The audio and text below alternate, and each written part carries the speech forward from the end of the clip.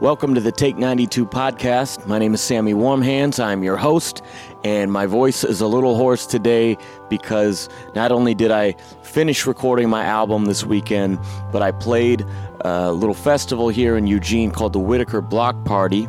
I did so with our guest today, Lisa Vasquez. She was my tour mate last year, late 2017, on the Fall Children Tour. We're going to talk about her new EP, Gravity, and more. Welcome to the show. Thank you. Glad to be here.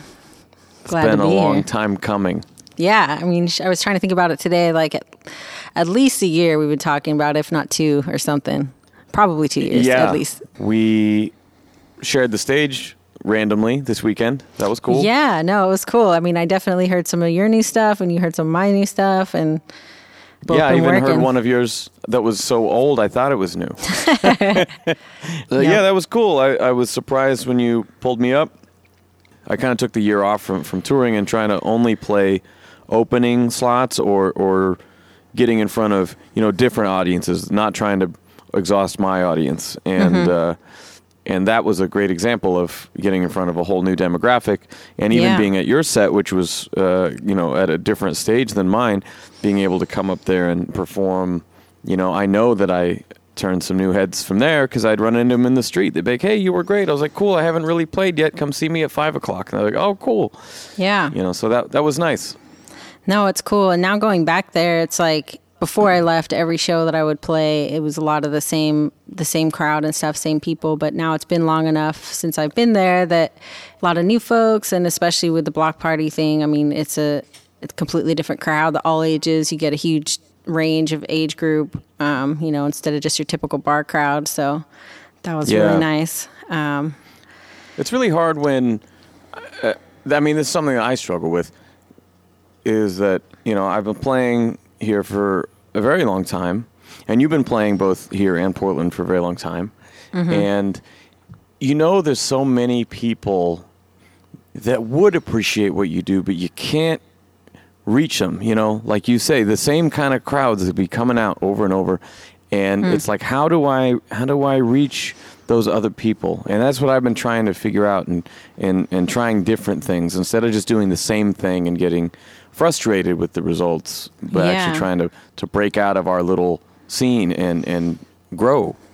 Yeah, I mean, it's been interesting. Like now, living in Portland, there's been quite a few different events that give me that opportunity to play in front of crowds I wouldn't normally play in front of. And, just like there's been quite a few like all ages events that I've done, or even just random stuff like doing workshops and then getting opportunities to do stuff that way. It's just like doing gigs sometimes just with the thought process that, I'll be introduced to or meeting people that I wouldn't normally meet, or even playing at a venue that that you want to play at, even if the lineup isn't exactly what you want it to be. You're like, this show isn't going to be necessarily amazing, but because of who I'm going to be able to interact with and connect with at this show, it's going to lead to something at some point. And so that's kind of the philosophy I've been operating out of for a really long time. It's just like making connections with people, and you just can see how it spreads and grows. And I mean, in Portland, it's definitely has given me a lot of different expanding opportunities, and it's been great. I mean, that's smart. Even like you said, taking a show that on paper doesn't make sense because you haven't played there yet. Like if I had a chance to play at Mississippi Studios or some venue that I haven't played at yet, I might take that even if I wasn't the best fit, because that you could still make an impression with the booker or the management or something, and get asked back to throw your own event, or when something comes through that's more relevant, and those connections are hard to come by unless you are there in the physical form. You can't be another link in their email. It's really hard to stand out that way. Yeah, I mean, and the same thing too with playing with other artists or groups that you have been wanting to connect with. Again, it's like if the venue itself is kind of or the night of the week is like, not going to turn out very much money, still it's just like, oh, now I'll finally be able to connect with these artists that I've admired or whatever. And then build something with them that way, because you just, could see what they're doing, and just, it's all about really building community, in my opinion. That's kind of where I'm at as far as like playing shows and touring and stuff like that. It's just, all those connections, like on our tour and stuff. I mean, all those people that we met along the way, I mean, a bunch of them have hit me up and are like, when are you coming back to play and stuff like that. Great. I mean, it's like if I ever want to do like this crazy other like Midwest tour kind of thing, I can again. And that's really cool. Yeah, well, that's a good segue. We should talk about the tour, actually. It was, in many ways, kind of a nightmare, but it was also, had its moments as well. I think it's worth noting here, since I have you, we didn't actually get along for the first and only time in the decade or whatever that we've known each other. The first few days, we were both so stressed out over, you were trying to get your record finished and in hand, and I was trying to get the tour put together, and I was having some internal conflict over, I was putting out a side project, like a non-rap record that I knew wasn't going to do well, and I was doing it anyway, and so we were both just very stressed out with our own shit. Well, yeah, I missed one of the shows. Because of that. Like I did one of the Eugene shows, and then you guys did the CD World thing. I was like, I can't. I have to do all this other stuff, otherwise I'm not going to be able to make it on tour. Yes. Yeah, very stressful. But then once we hit the road, it was all different. Yeah, that's totally true. Like, because we played Eugene, and then we did the in-store in Eugene, and then we did Hood River, and then Portland. And for those first 4 days, it just felt like a clusterfuck. Mm-hmm. And even like we're, pushing each other's buttons, and like, I didn't know what the fuck was happening. And then the moment that we left Oregon, it was like everyone kind of went, okay. Well, yeah, it's like once you realize you have no control anymore, then you either have to accept it, or otherwise you're going to be hating yourself. It's just like, well, and it's just like we didn't have any more things that we had to prepare, so it was just like that was a huge part of the stressor. It's like, oh, okay, preparation's done, boom, we're now we can really relax.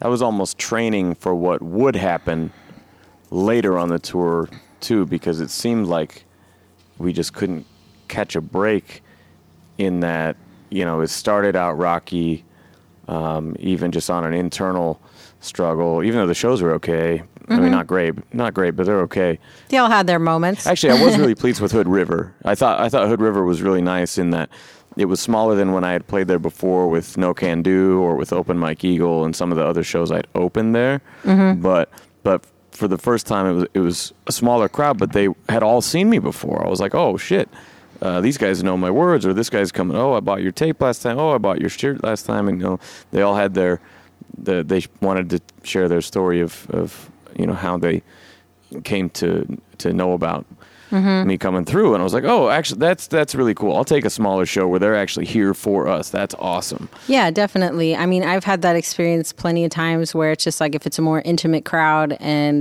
but a lot of them are just super fans, or even people that haven't seen you before, because it is just like a more intimate thing, they'll really latch on because they have the space and everything to really pay attention. And I've gained a lot of kind of lifetime fans because of that. Yeah. So yeah, you can't really discount the smaller shows, I've learned. Totally. You definitely will win people over by still putting in the same amount of heart in the empty room. Exactly.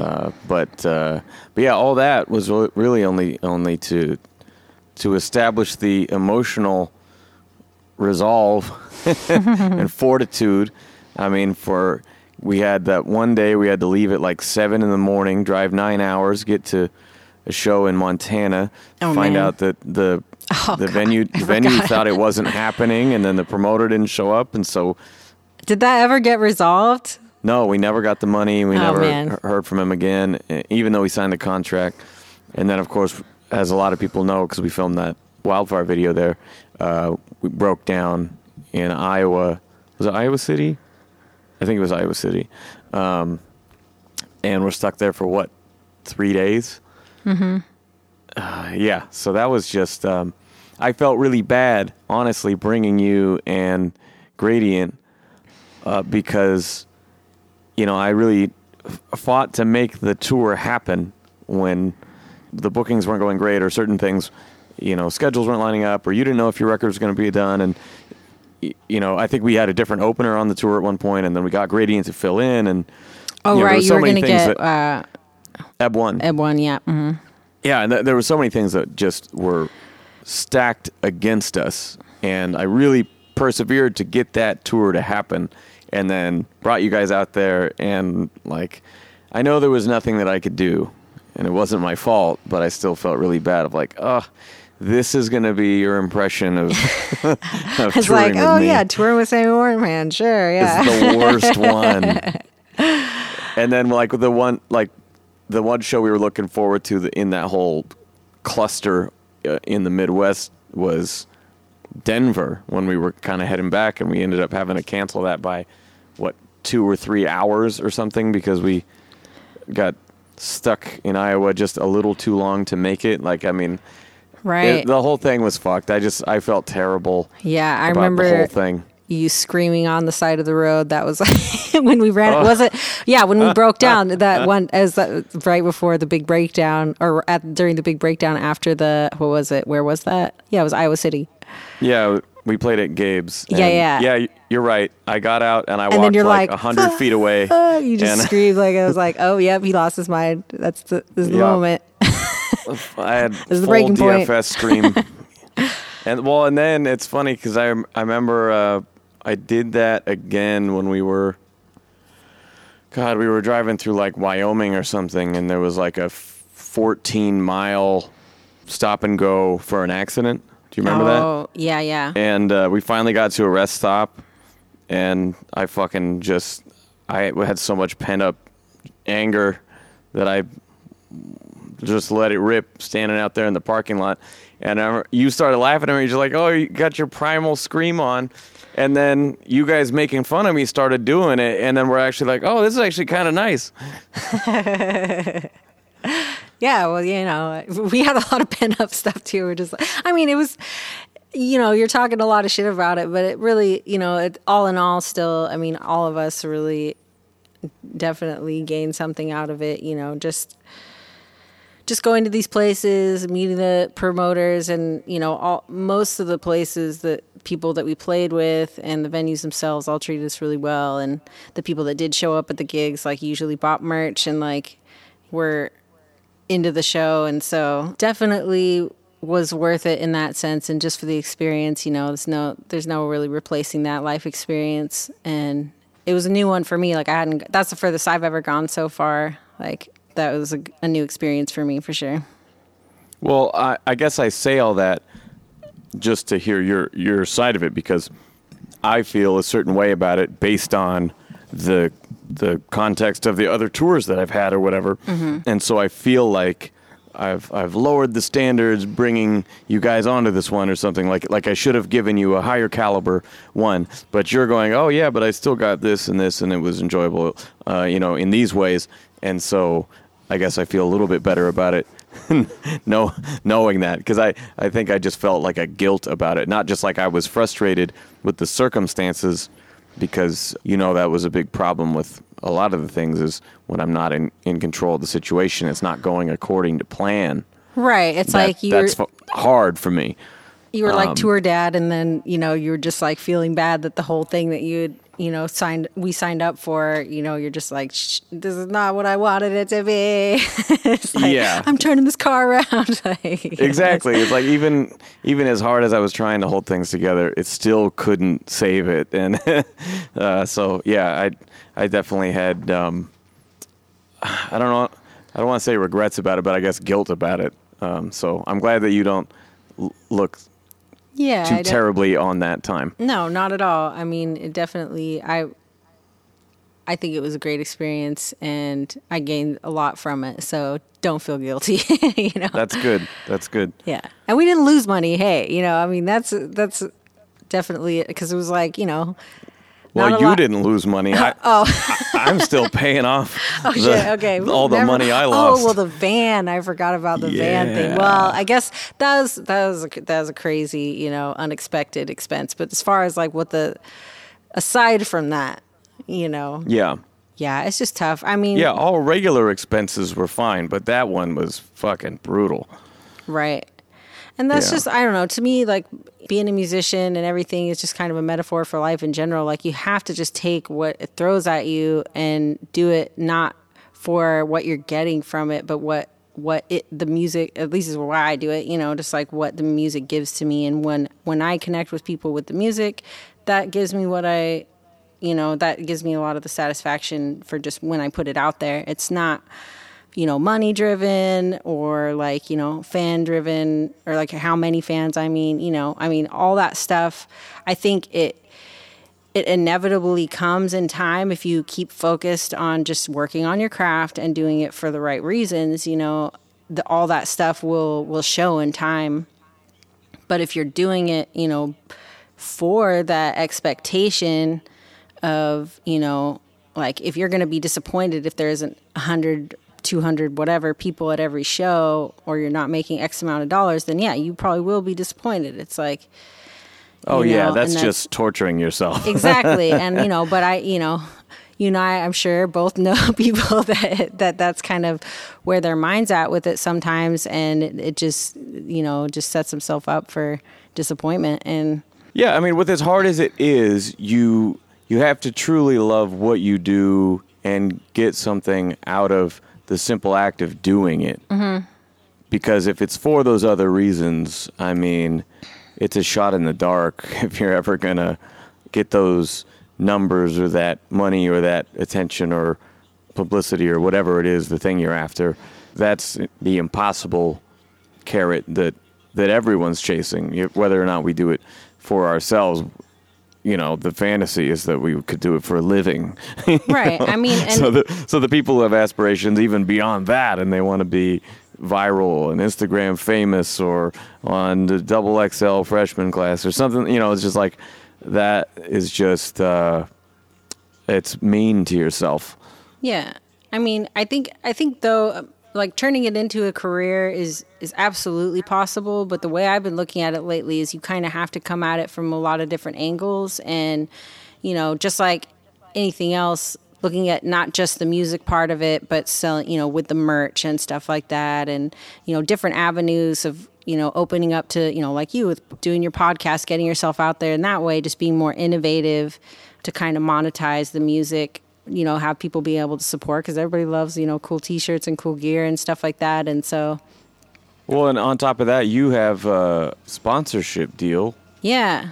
What does that entail? So, I mean, yeah, so I have several different ones. And with Ninkasi, that's been my longest running sponsorship. I can't remember exactly when I got involved with them. I think it was like 2014 or something like that. And it's basically cross promotion. They'll do recordings for me for free at their Ninkasi Studios, which is a gorgeous studio ran by James Book over there. He does the artist sponsorship stuff. That's a huge perk. Yeah, that's fantastic. And, so they'll have me at the bigger events that they have. So I just did like the King Cannabis Cup that was outside of Eugene, so they'll get me like these different paying gigs, and I can apply for getting money for doing touring and stuff like that. But that's something that I have yet to apply for, because I just need to, it takes a lot of planning, because you kind of have to just write out like, this is what I'm going to do for you and trade for this X amount of dollars, and it has to make sense. And so,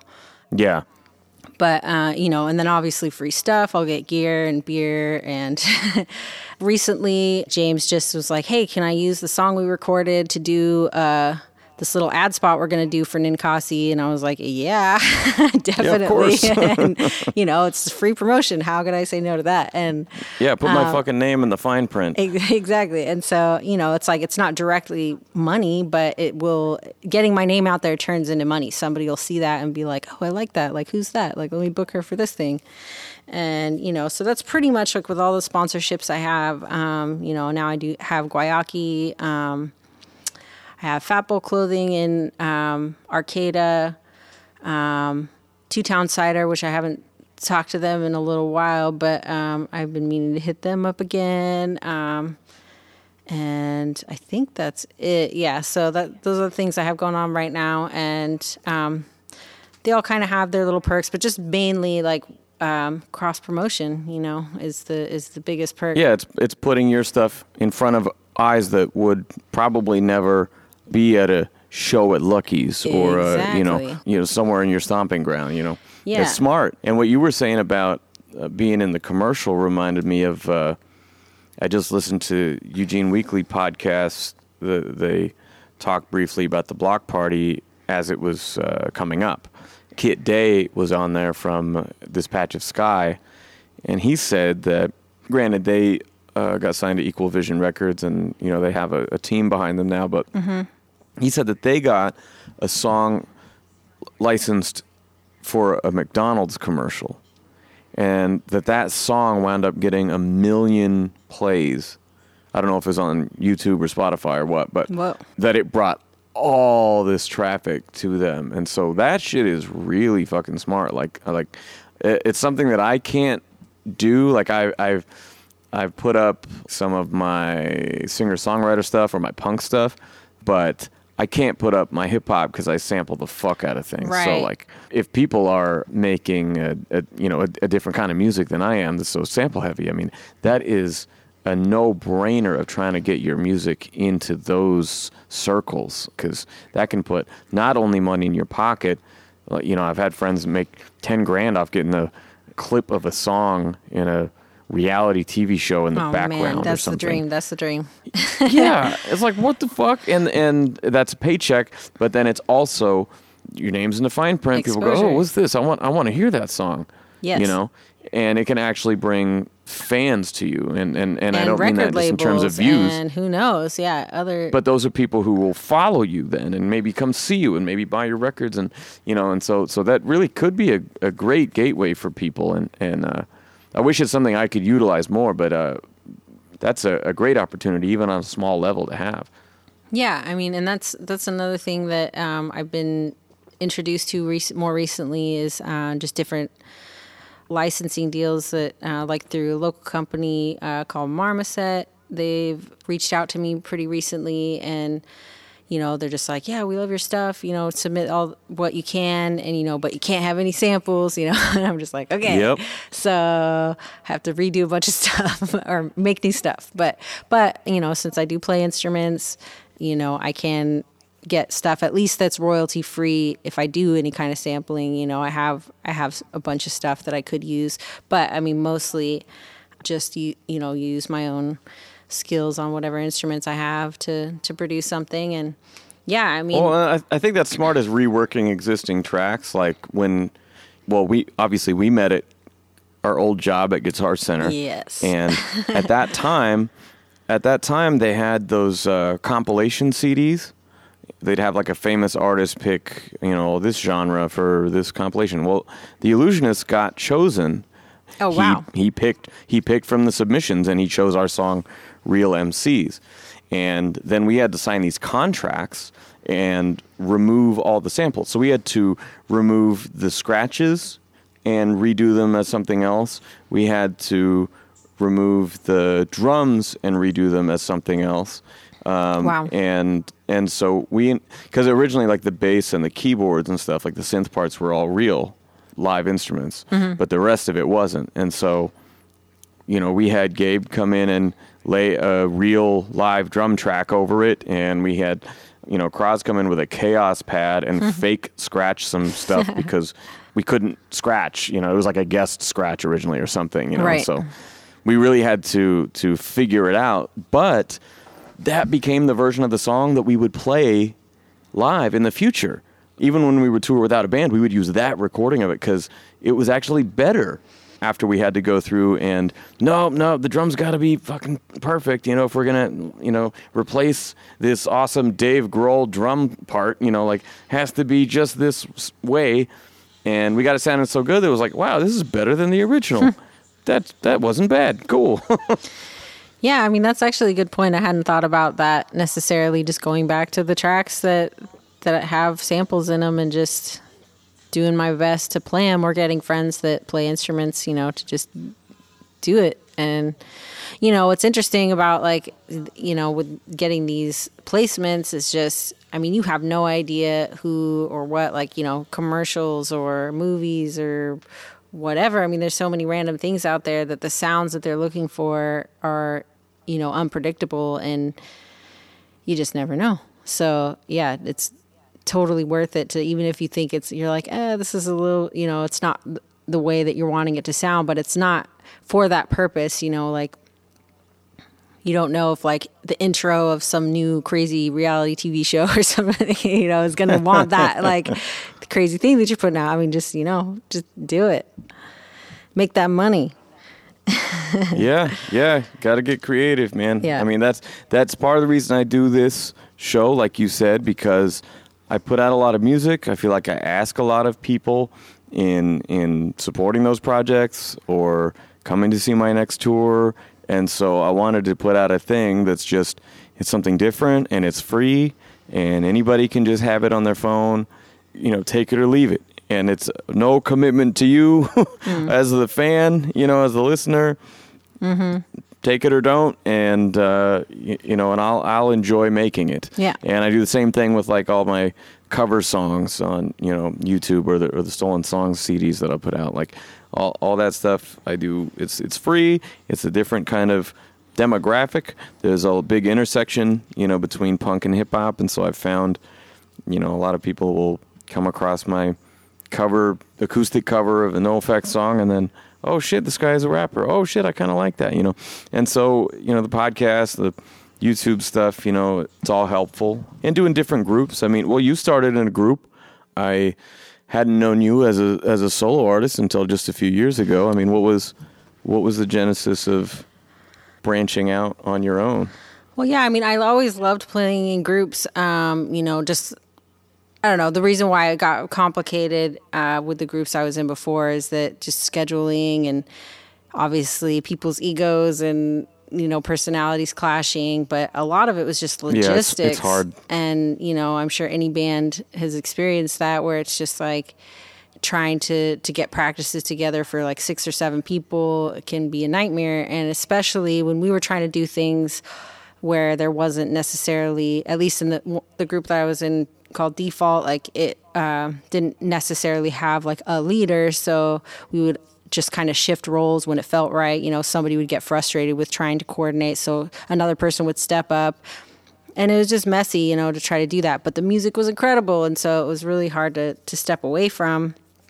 But eventually, so I tried to start another group kind of stemming from that, called The Element, and I was kind of taking the reins as leading that group, and that got a little tricky too, because same kind of thing, like I didn't write all the songs, but I was trying to play the leader role, and so that made people feel some type of way sometimes. And I was like, well, I don't know what to tell you, because I'm just trying to move it forward.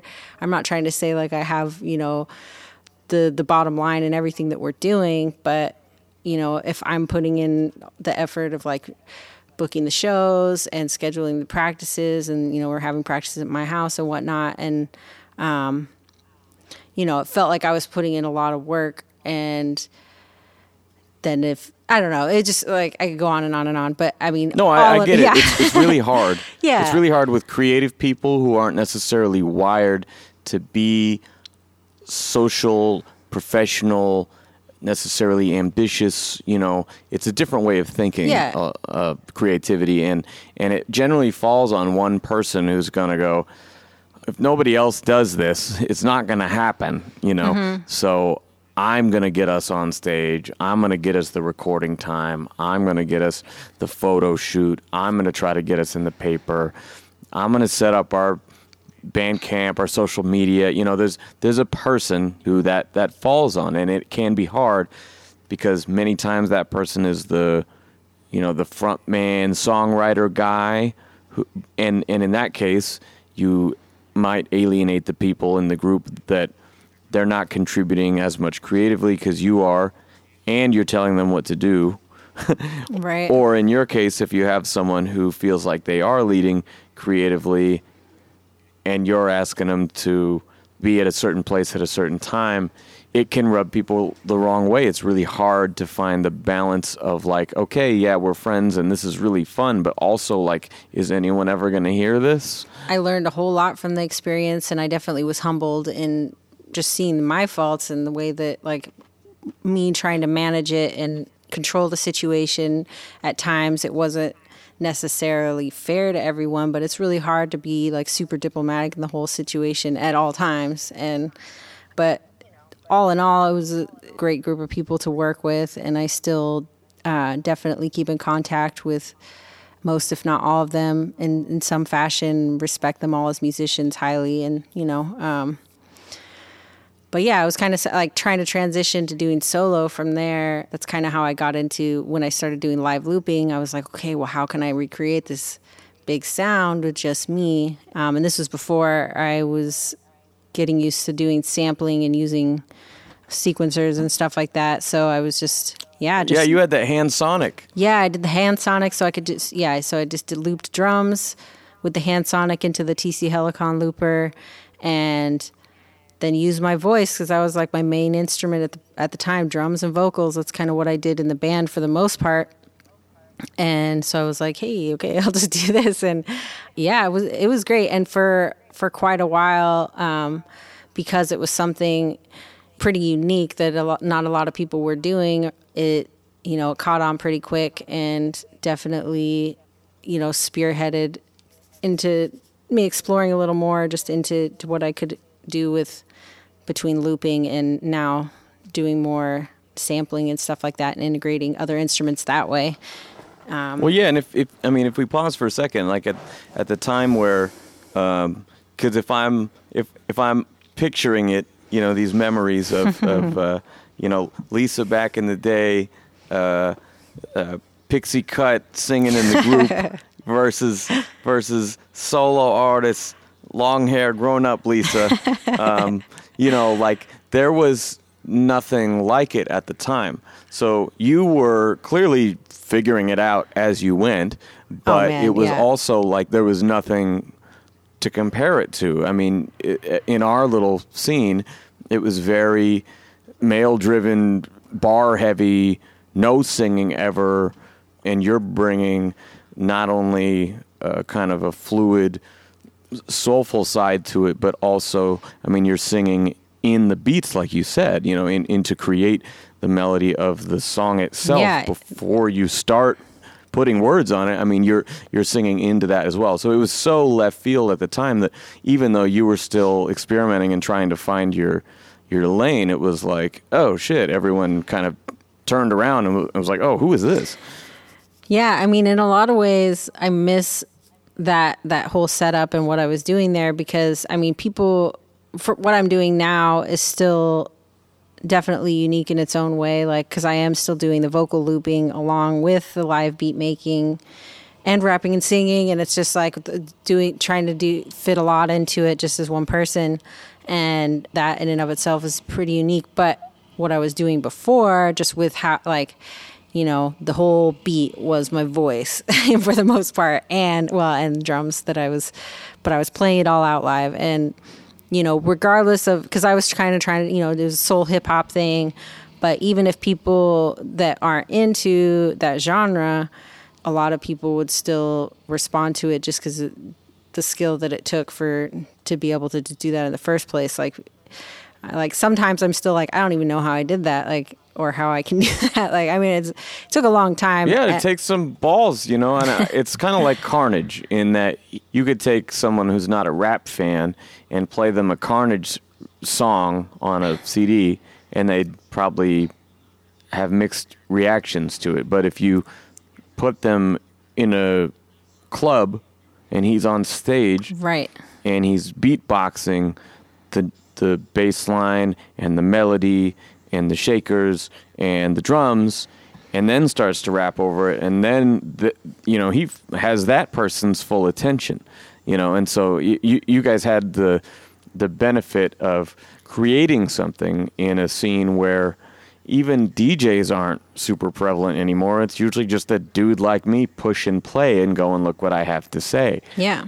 So that really is an advantage in trying to carve out a little niche for yourself. Yeah, absolutely. And I mean, that's one thing that, I've heard Carnage talk about before, other people that do live looping.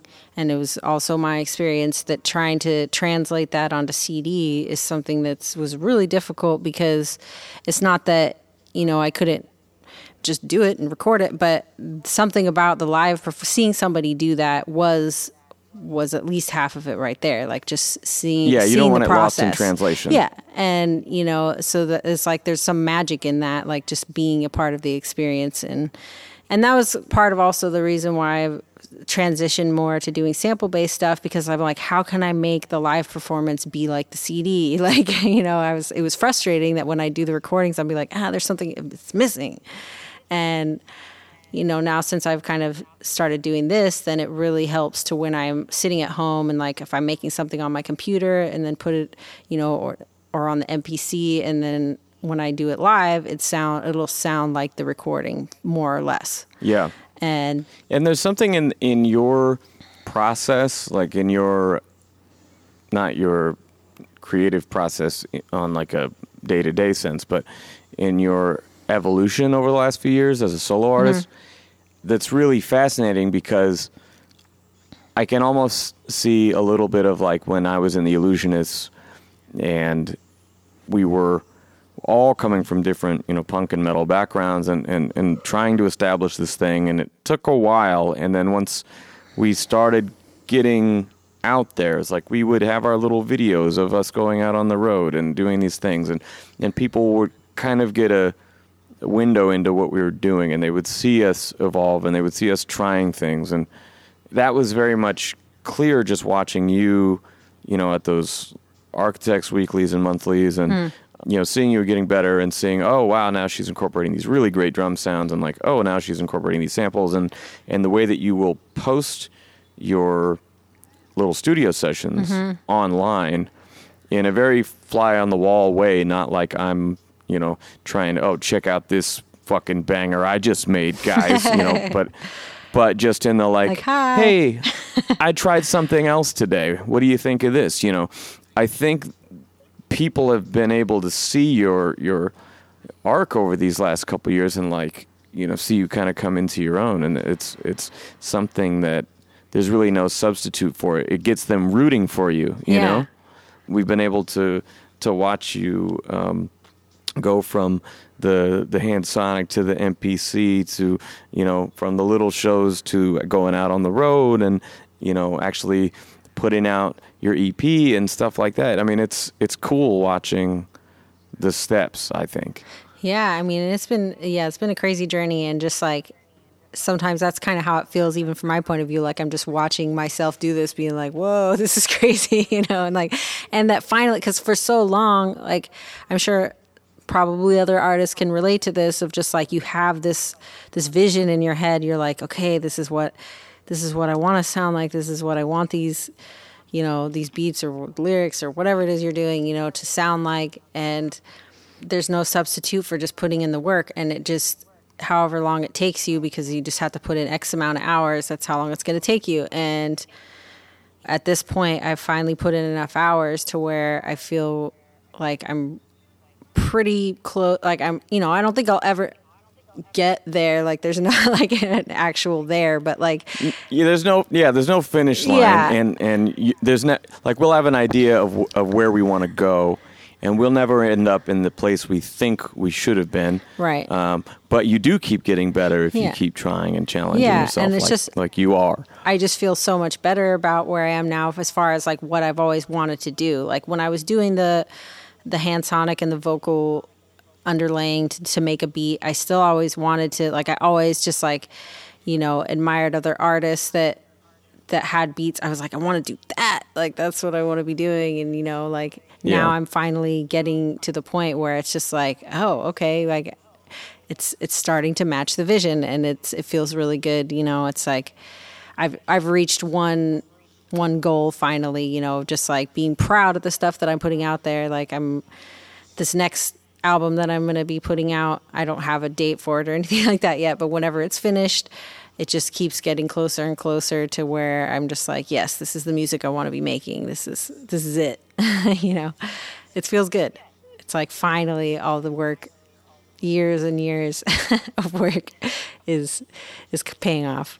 Yeah, it's really nice when you can finally pick your head up and take a breath and go, oh, all this was actually for something. It's going somewhere. Like, I'm actually seeing results from this work. Yeah, definitely. So tell me about the Gravity record, because that, as I was mentioning, you prepared for our Fall Children tour last year. Yeah. And you've had great responses to it, even a little press and some features here and there. Yeah. On blogs and stuff. I mean, tell me about that project. Yeah, I mean, that was something that was like, you know, it was a long time coming, and I got so in my head about it because it was going to be the first thing I ever really put out. And so I struggled with, okay, now I'm making all these instrumental beats that I like, but I'm also a singer and a rapper, and like, how am I going to balance this? Like, do I really want to put vocals over all these? And, you know, it finally, I mean, really, I work well kind of under pressure in a sense. You know, that's a lot of times why I like to still continually do shows, maybe not as many as I used to, but I mean, I still do quite a few. But anyway, off track. Like, having the tour planned with you really gave me a solid deadline. I was like, okay, well, I need to have this done by this tour or it's going to be stupid. So that gave me the deadline. You know, I just really worked with the strongest of the songs that I had at the time, and my philosophy. You had what, 5 made the cut? Yeah, Is so that it was was a 5-track EP called Gravity, and 3 of the songs have vocals on them, 2 are instrumentals. But how many did you have that you were drawing from, that you were whittling it down to? Oh man, I mean, the 5. 100. Like, I don't know. Wow. No, I mean, I have just, because it was my whole, you know, library of past work that I was like, I just kind of got overwhelmed with it, but they chose themselves after a while. You know, when I just started listening to my really old stuff, I decided I'd outgrown that. And then so that cut out a huge number of tracks that I was choosing from.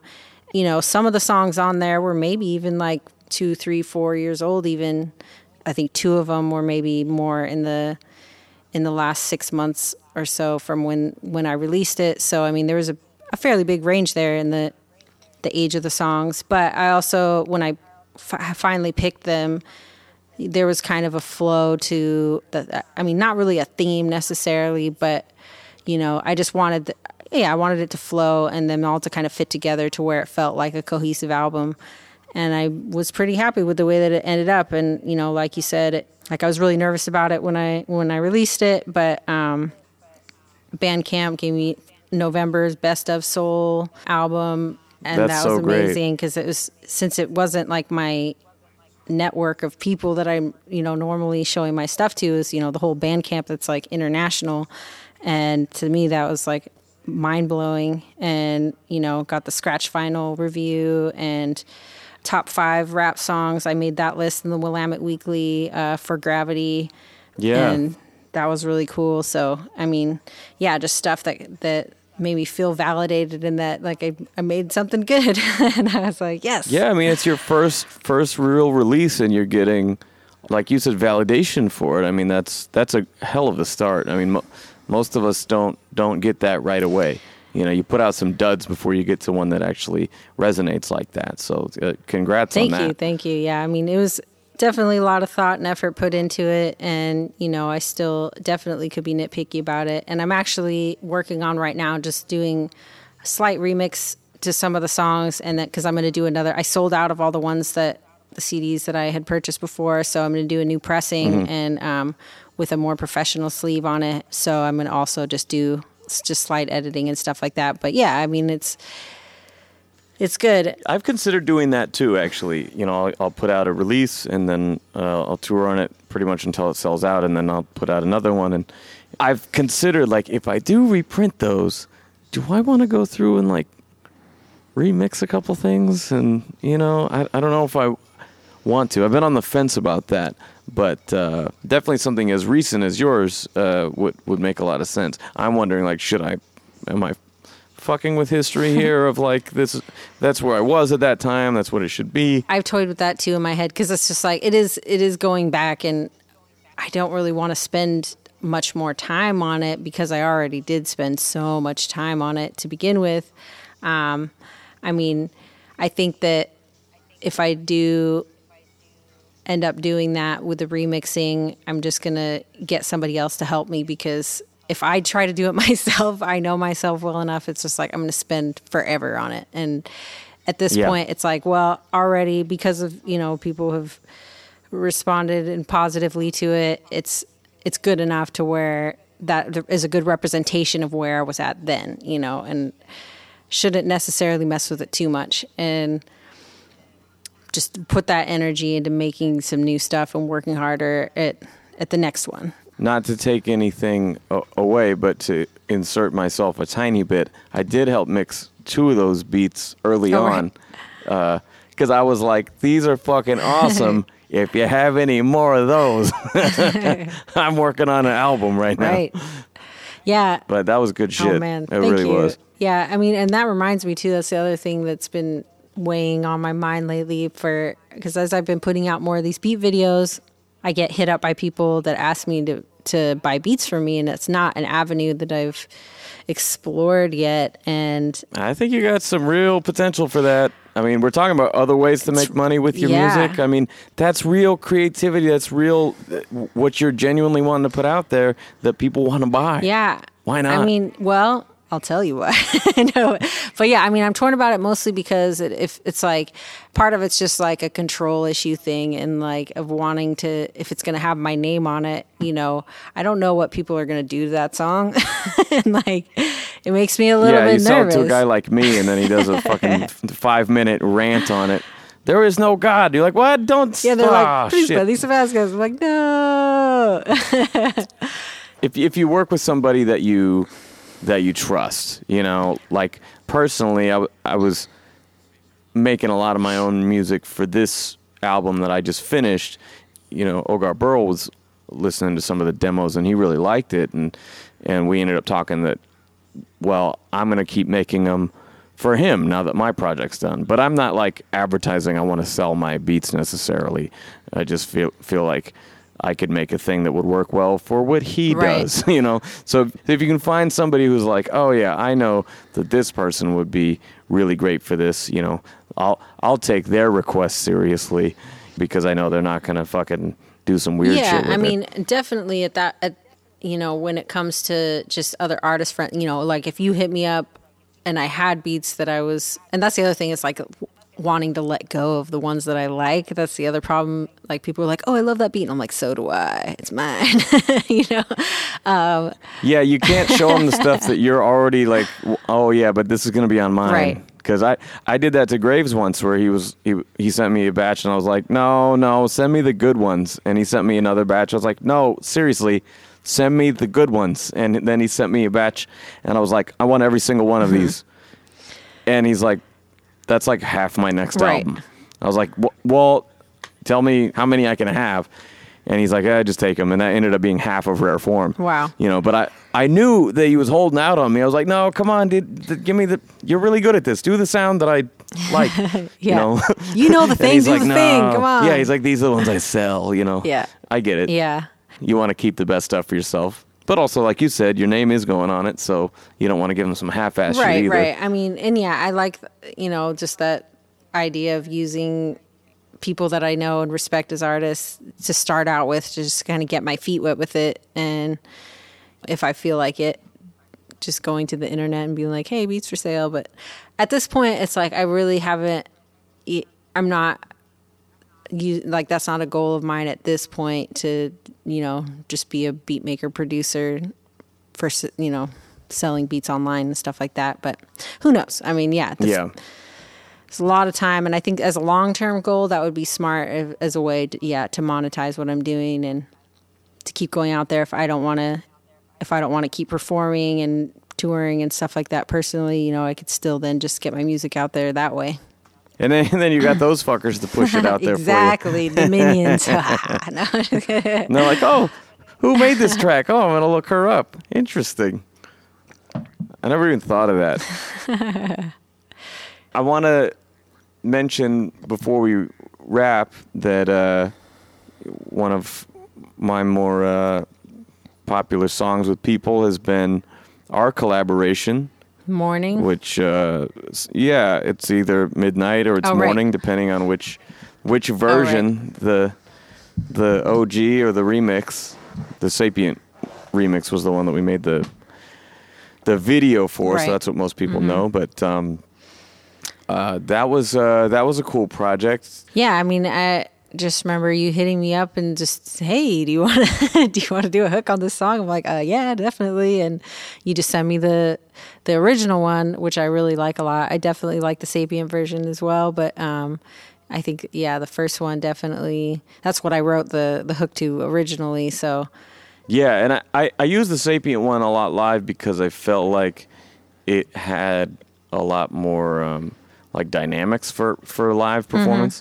But obviously the KI, the whole Famous Last Words record that he did has that awesome, gritty, almost lo-fi underground sound that we both love. And that's why I thought of you for it. It was like, oh, I know who'd sound good on this record.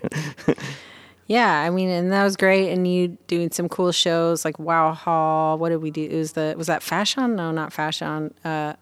Oh, yeah. No, we did. Yeah, with the Fashion on Exile show we were both on. Yeah, and just, that was cool, too, that just for a while there, while you were had just released that, you had me on a couple guest appearances that way. And when you wrote the part, you said, well, I'm not quite happy with it. Give me a minute. And then you came up with an alternate version. Right. You said, well, here's two choices.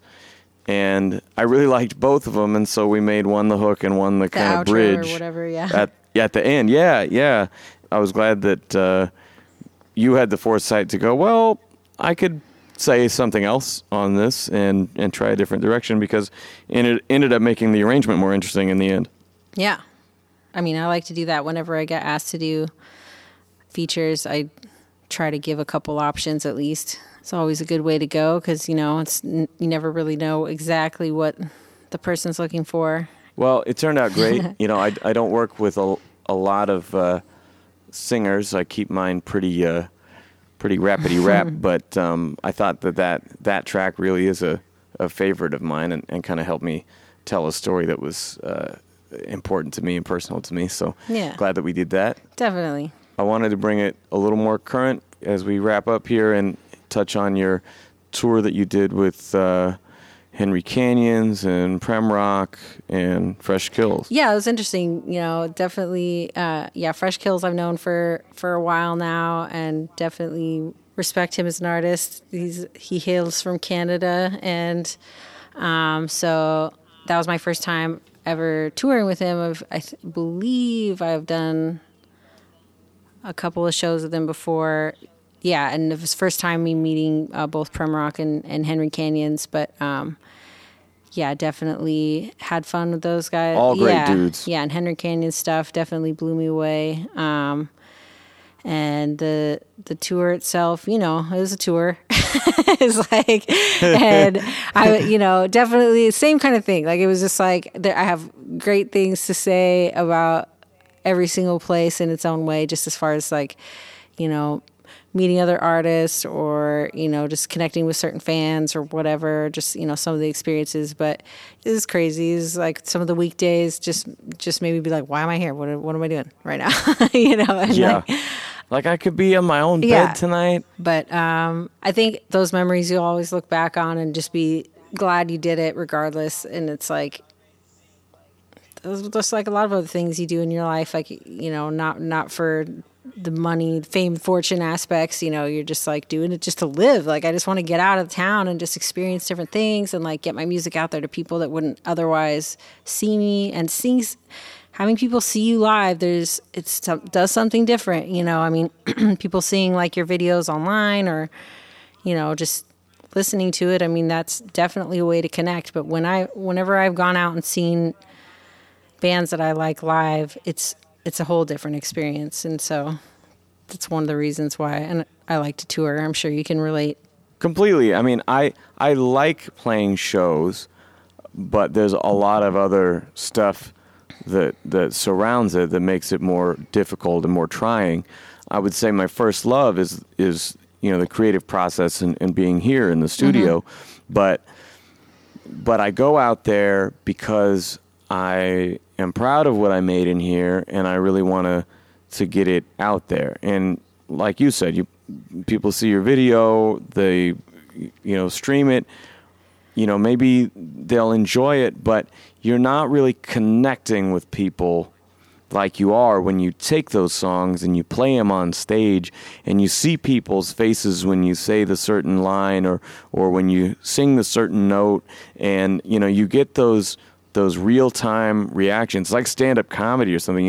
You're the song becomes an organic being of like you're actually seeing what about it works and what doesn't work, and I almost treat that as an extension of the creative process, in that you can work it all out in the studio and then take it out there, and it becomes something different. And then I'll come back and record it again, and that's the one that I put out, because I've learned these things about it just by doing it with a live audience and talking to them after, and oh, this line that you said, and oh, that happened to me, and and all those little things. There's just no substitute, and it can be lonely being a little solo creative type. Oh man, yeah, maddeningly so sometimes. Yeah, and you get in your head. You'll be your own worst critic, and you get out there, and it's so reinvigorating. It's inspiring. As hard as it is, it also makes you feel great. Even those tiny shows, if you play for 2 people and both of those people come up and buy your stuff, and then the bartender comes over and goes, "Wow, I've never seen something quite like this. Can I buy something?" You're like, "Holy shit, wow, that that makes you feel great." Even though you only sold things to 3 people, it feels like you had the best time of your life, because you put yourself out there, and it meant something to somebody else. Like, wow, holy shit. Definitely. Yeah. I mean, and making mistakes and shitty sound systems and, just like weird things that are just real life. It's not trains driving by through my set. But it's just like that like level of like reality and humanity that's brought to the performance heightens the whole connection that you get with the audience, and that to me is priceless. That's to me, again, like the whole reason for the music in the first place. Like, I try to say things in the music that's either, just going to make people connect, like, you felt this before, come on, like, you're not alone, and like, but it's going to be okay, because, it's all crazy, and just, it's just life. And which is great, because you say that, but most of us really, when we're writing that shit, is going, I'm not crazy, right? It's not just me. Well, yeah. I mean, and that's the whole thing, is like, but then you get to share that with other people. And then even just being a woman and like being able to do that. And I've had other women come up to me plenty of times and just be like, wow, that really inspires me just to see you up there, killing it, doing your thing. And like, it makes me want to just like start singing again or writing or whatever it is they do, but just like being able to inspire people to do what makes them happy creatively, and just to get their mind unraveled doing stuff, it's just like, I think that's a lot of what it is to be a creative, is that, we're in our minds, and it's a way to just unravel it all and make something beautiful out of our pain and our strife in this life and whatever, I like what you said too about representation, because I've had people say that to me about you when we're playing shows together. As funny and superficial as this sounds, I've had bald dudes come up and say that to me at many shows, going like, wow, I can't believe you're that bold with this. You're just going for, and it's stupid at a glance, but it means something when someone who doesn't look like what you would think goes on that stage, Right. then does go on that stage and challenges you or makes you laugh or something, their performance is, on the same level as anyone else who's there, right? But you didn't expect that a person like that, a person like you, would be up there. That does say something. That's like, you don't have to be trapped in your box because you don't look like your favorite, rock singer or your favorite rapper or whatever. Your only limit is what you're willing to put in. Right. It's huge. It's not some like people look at it as like a political topic or something, movie casting and all this stuff. But really, it's a huge statement. It's an inspiration to people. And why wouldn't you want to open more people's eyes to push their imagination and contribute to this thing that we all love? I mean, that's a win-win for everybody. Yeah, definitely. I mean, I would always rather have the content outshine the imagery, and I don't ever want it to be vice versa. Like, a lot of what pop culture is a lot of the time is just, selling imagery, and maybe the content is valuable, but if you took away the imagery, would it still be that way?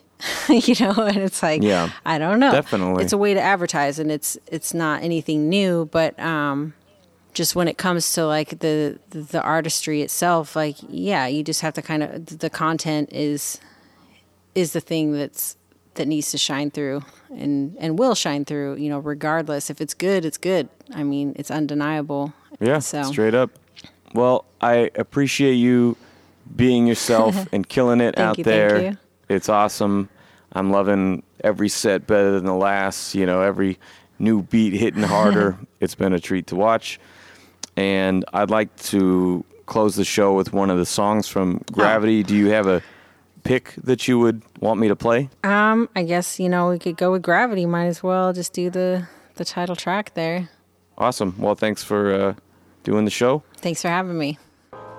All right, that is our show. Thank you for listening. You can check out LisaVazquez.com for more. I'm going to play you off with one of her tracks as promised, but we're coming up on a number I didn't think we'd ever hit with this show. This is episode 49, and number 50 is around the corner. I've been really trying to stay consistent, dropping every 2 weeks for you guys. Even as I'm finishing my album, I did not get a chance to do this one promptly. So Lisa and I, we tried to record while she was in town. We ended up doing it over the phone tonight. And I am editing here still. It is about 2 hours before this thing is about to premiere. And I got to work, I would say tomorrow, but now today. So this sucks. But I'm really doing my best to keep up the content for you guys, and I've got a couple ideas for how to make episode number 50 a really good one. I thank you for listening. If you're new to the show, please subscribe to it. I've got plenty of great interviews, people that you know, people that you don't know, all kinds of great talent to be discovered. Subscribe to us, give us a rating, share it with your friends, all of that good stuff. And I'm going to play you off with the lead song, the title track from Lisa's EP. It's called Gravity.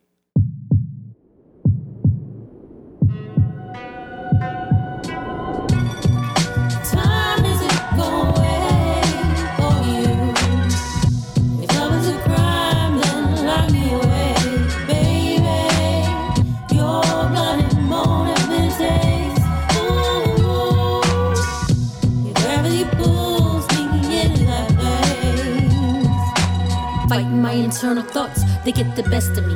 I tried to be your friend and now an enemy. My energy is delicate and ripe with insecurity. It cuts me and I bleed it all out into my artistry. It's hard to see it as a gift, it's just a part of me.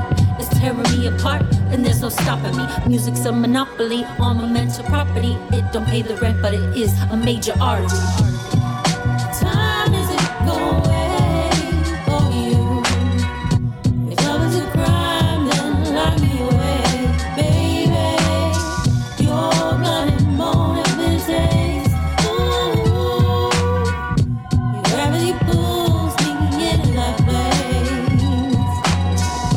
Take you in like carcinoma to the lung. Infected by your charm, well now I caught the bug. So many subtleties that hold you high above. Like your mental complexity, it affects me like a drug. You like to play chess and in your life it manifests. Strategizing every move, you're 2 steps ahead. We like to argue, fight about some whack shit, but that's okay because your love for me is evident.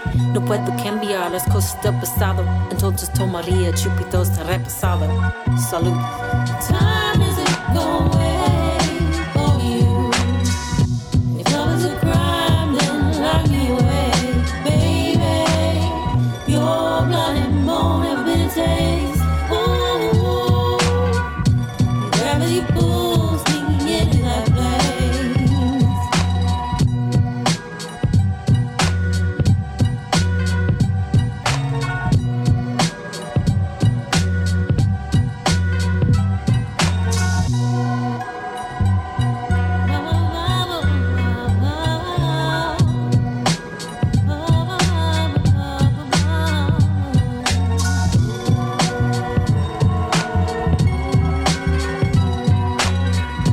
Gravity pulls me all into that place now, baby.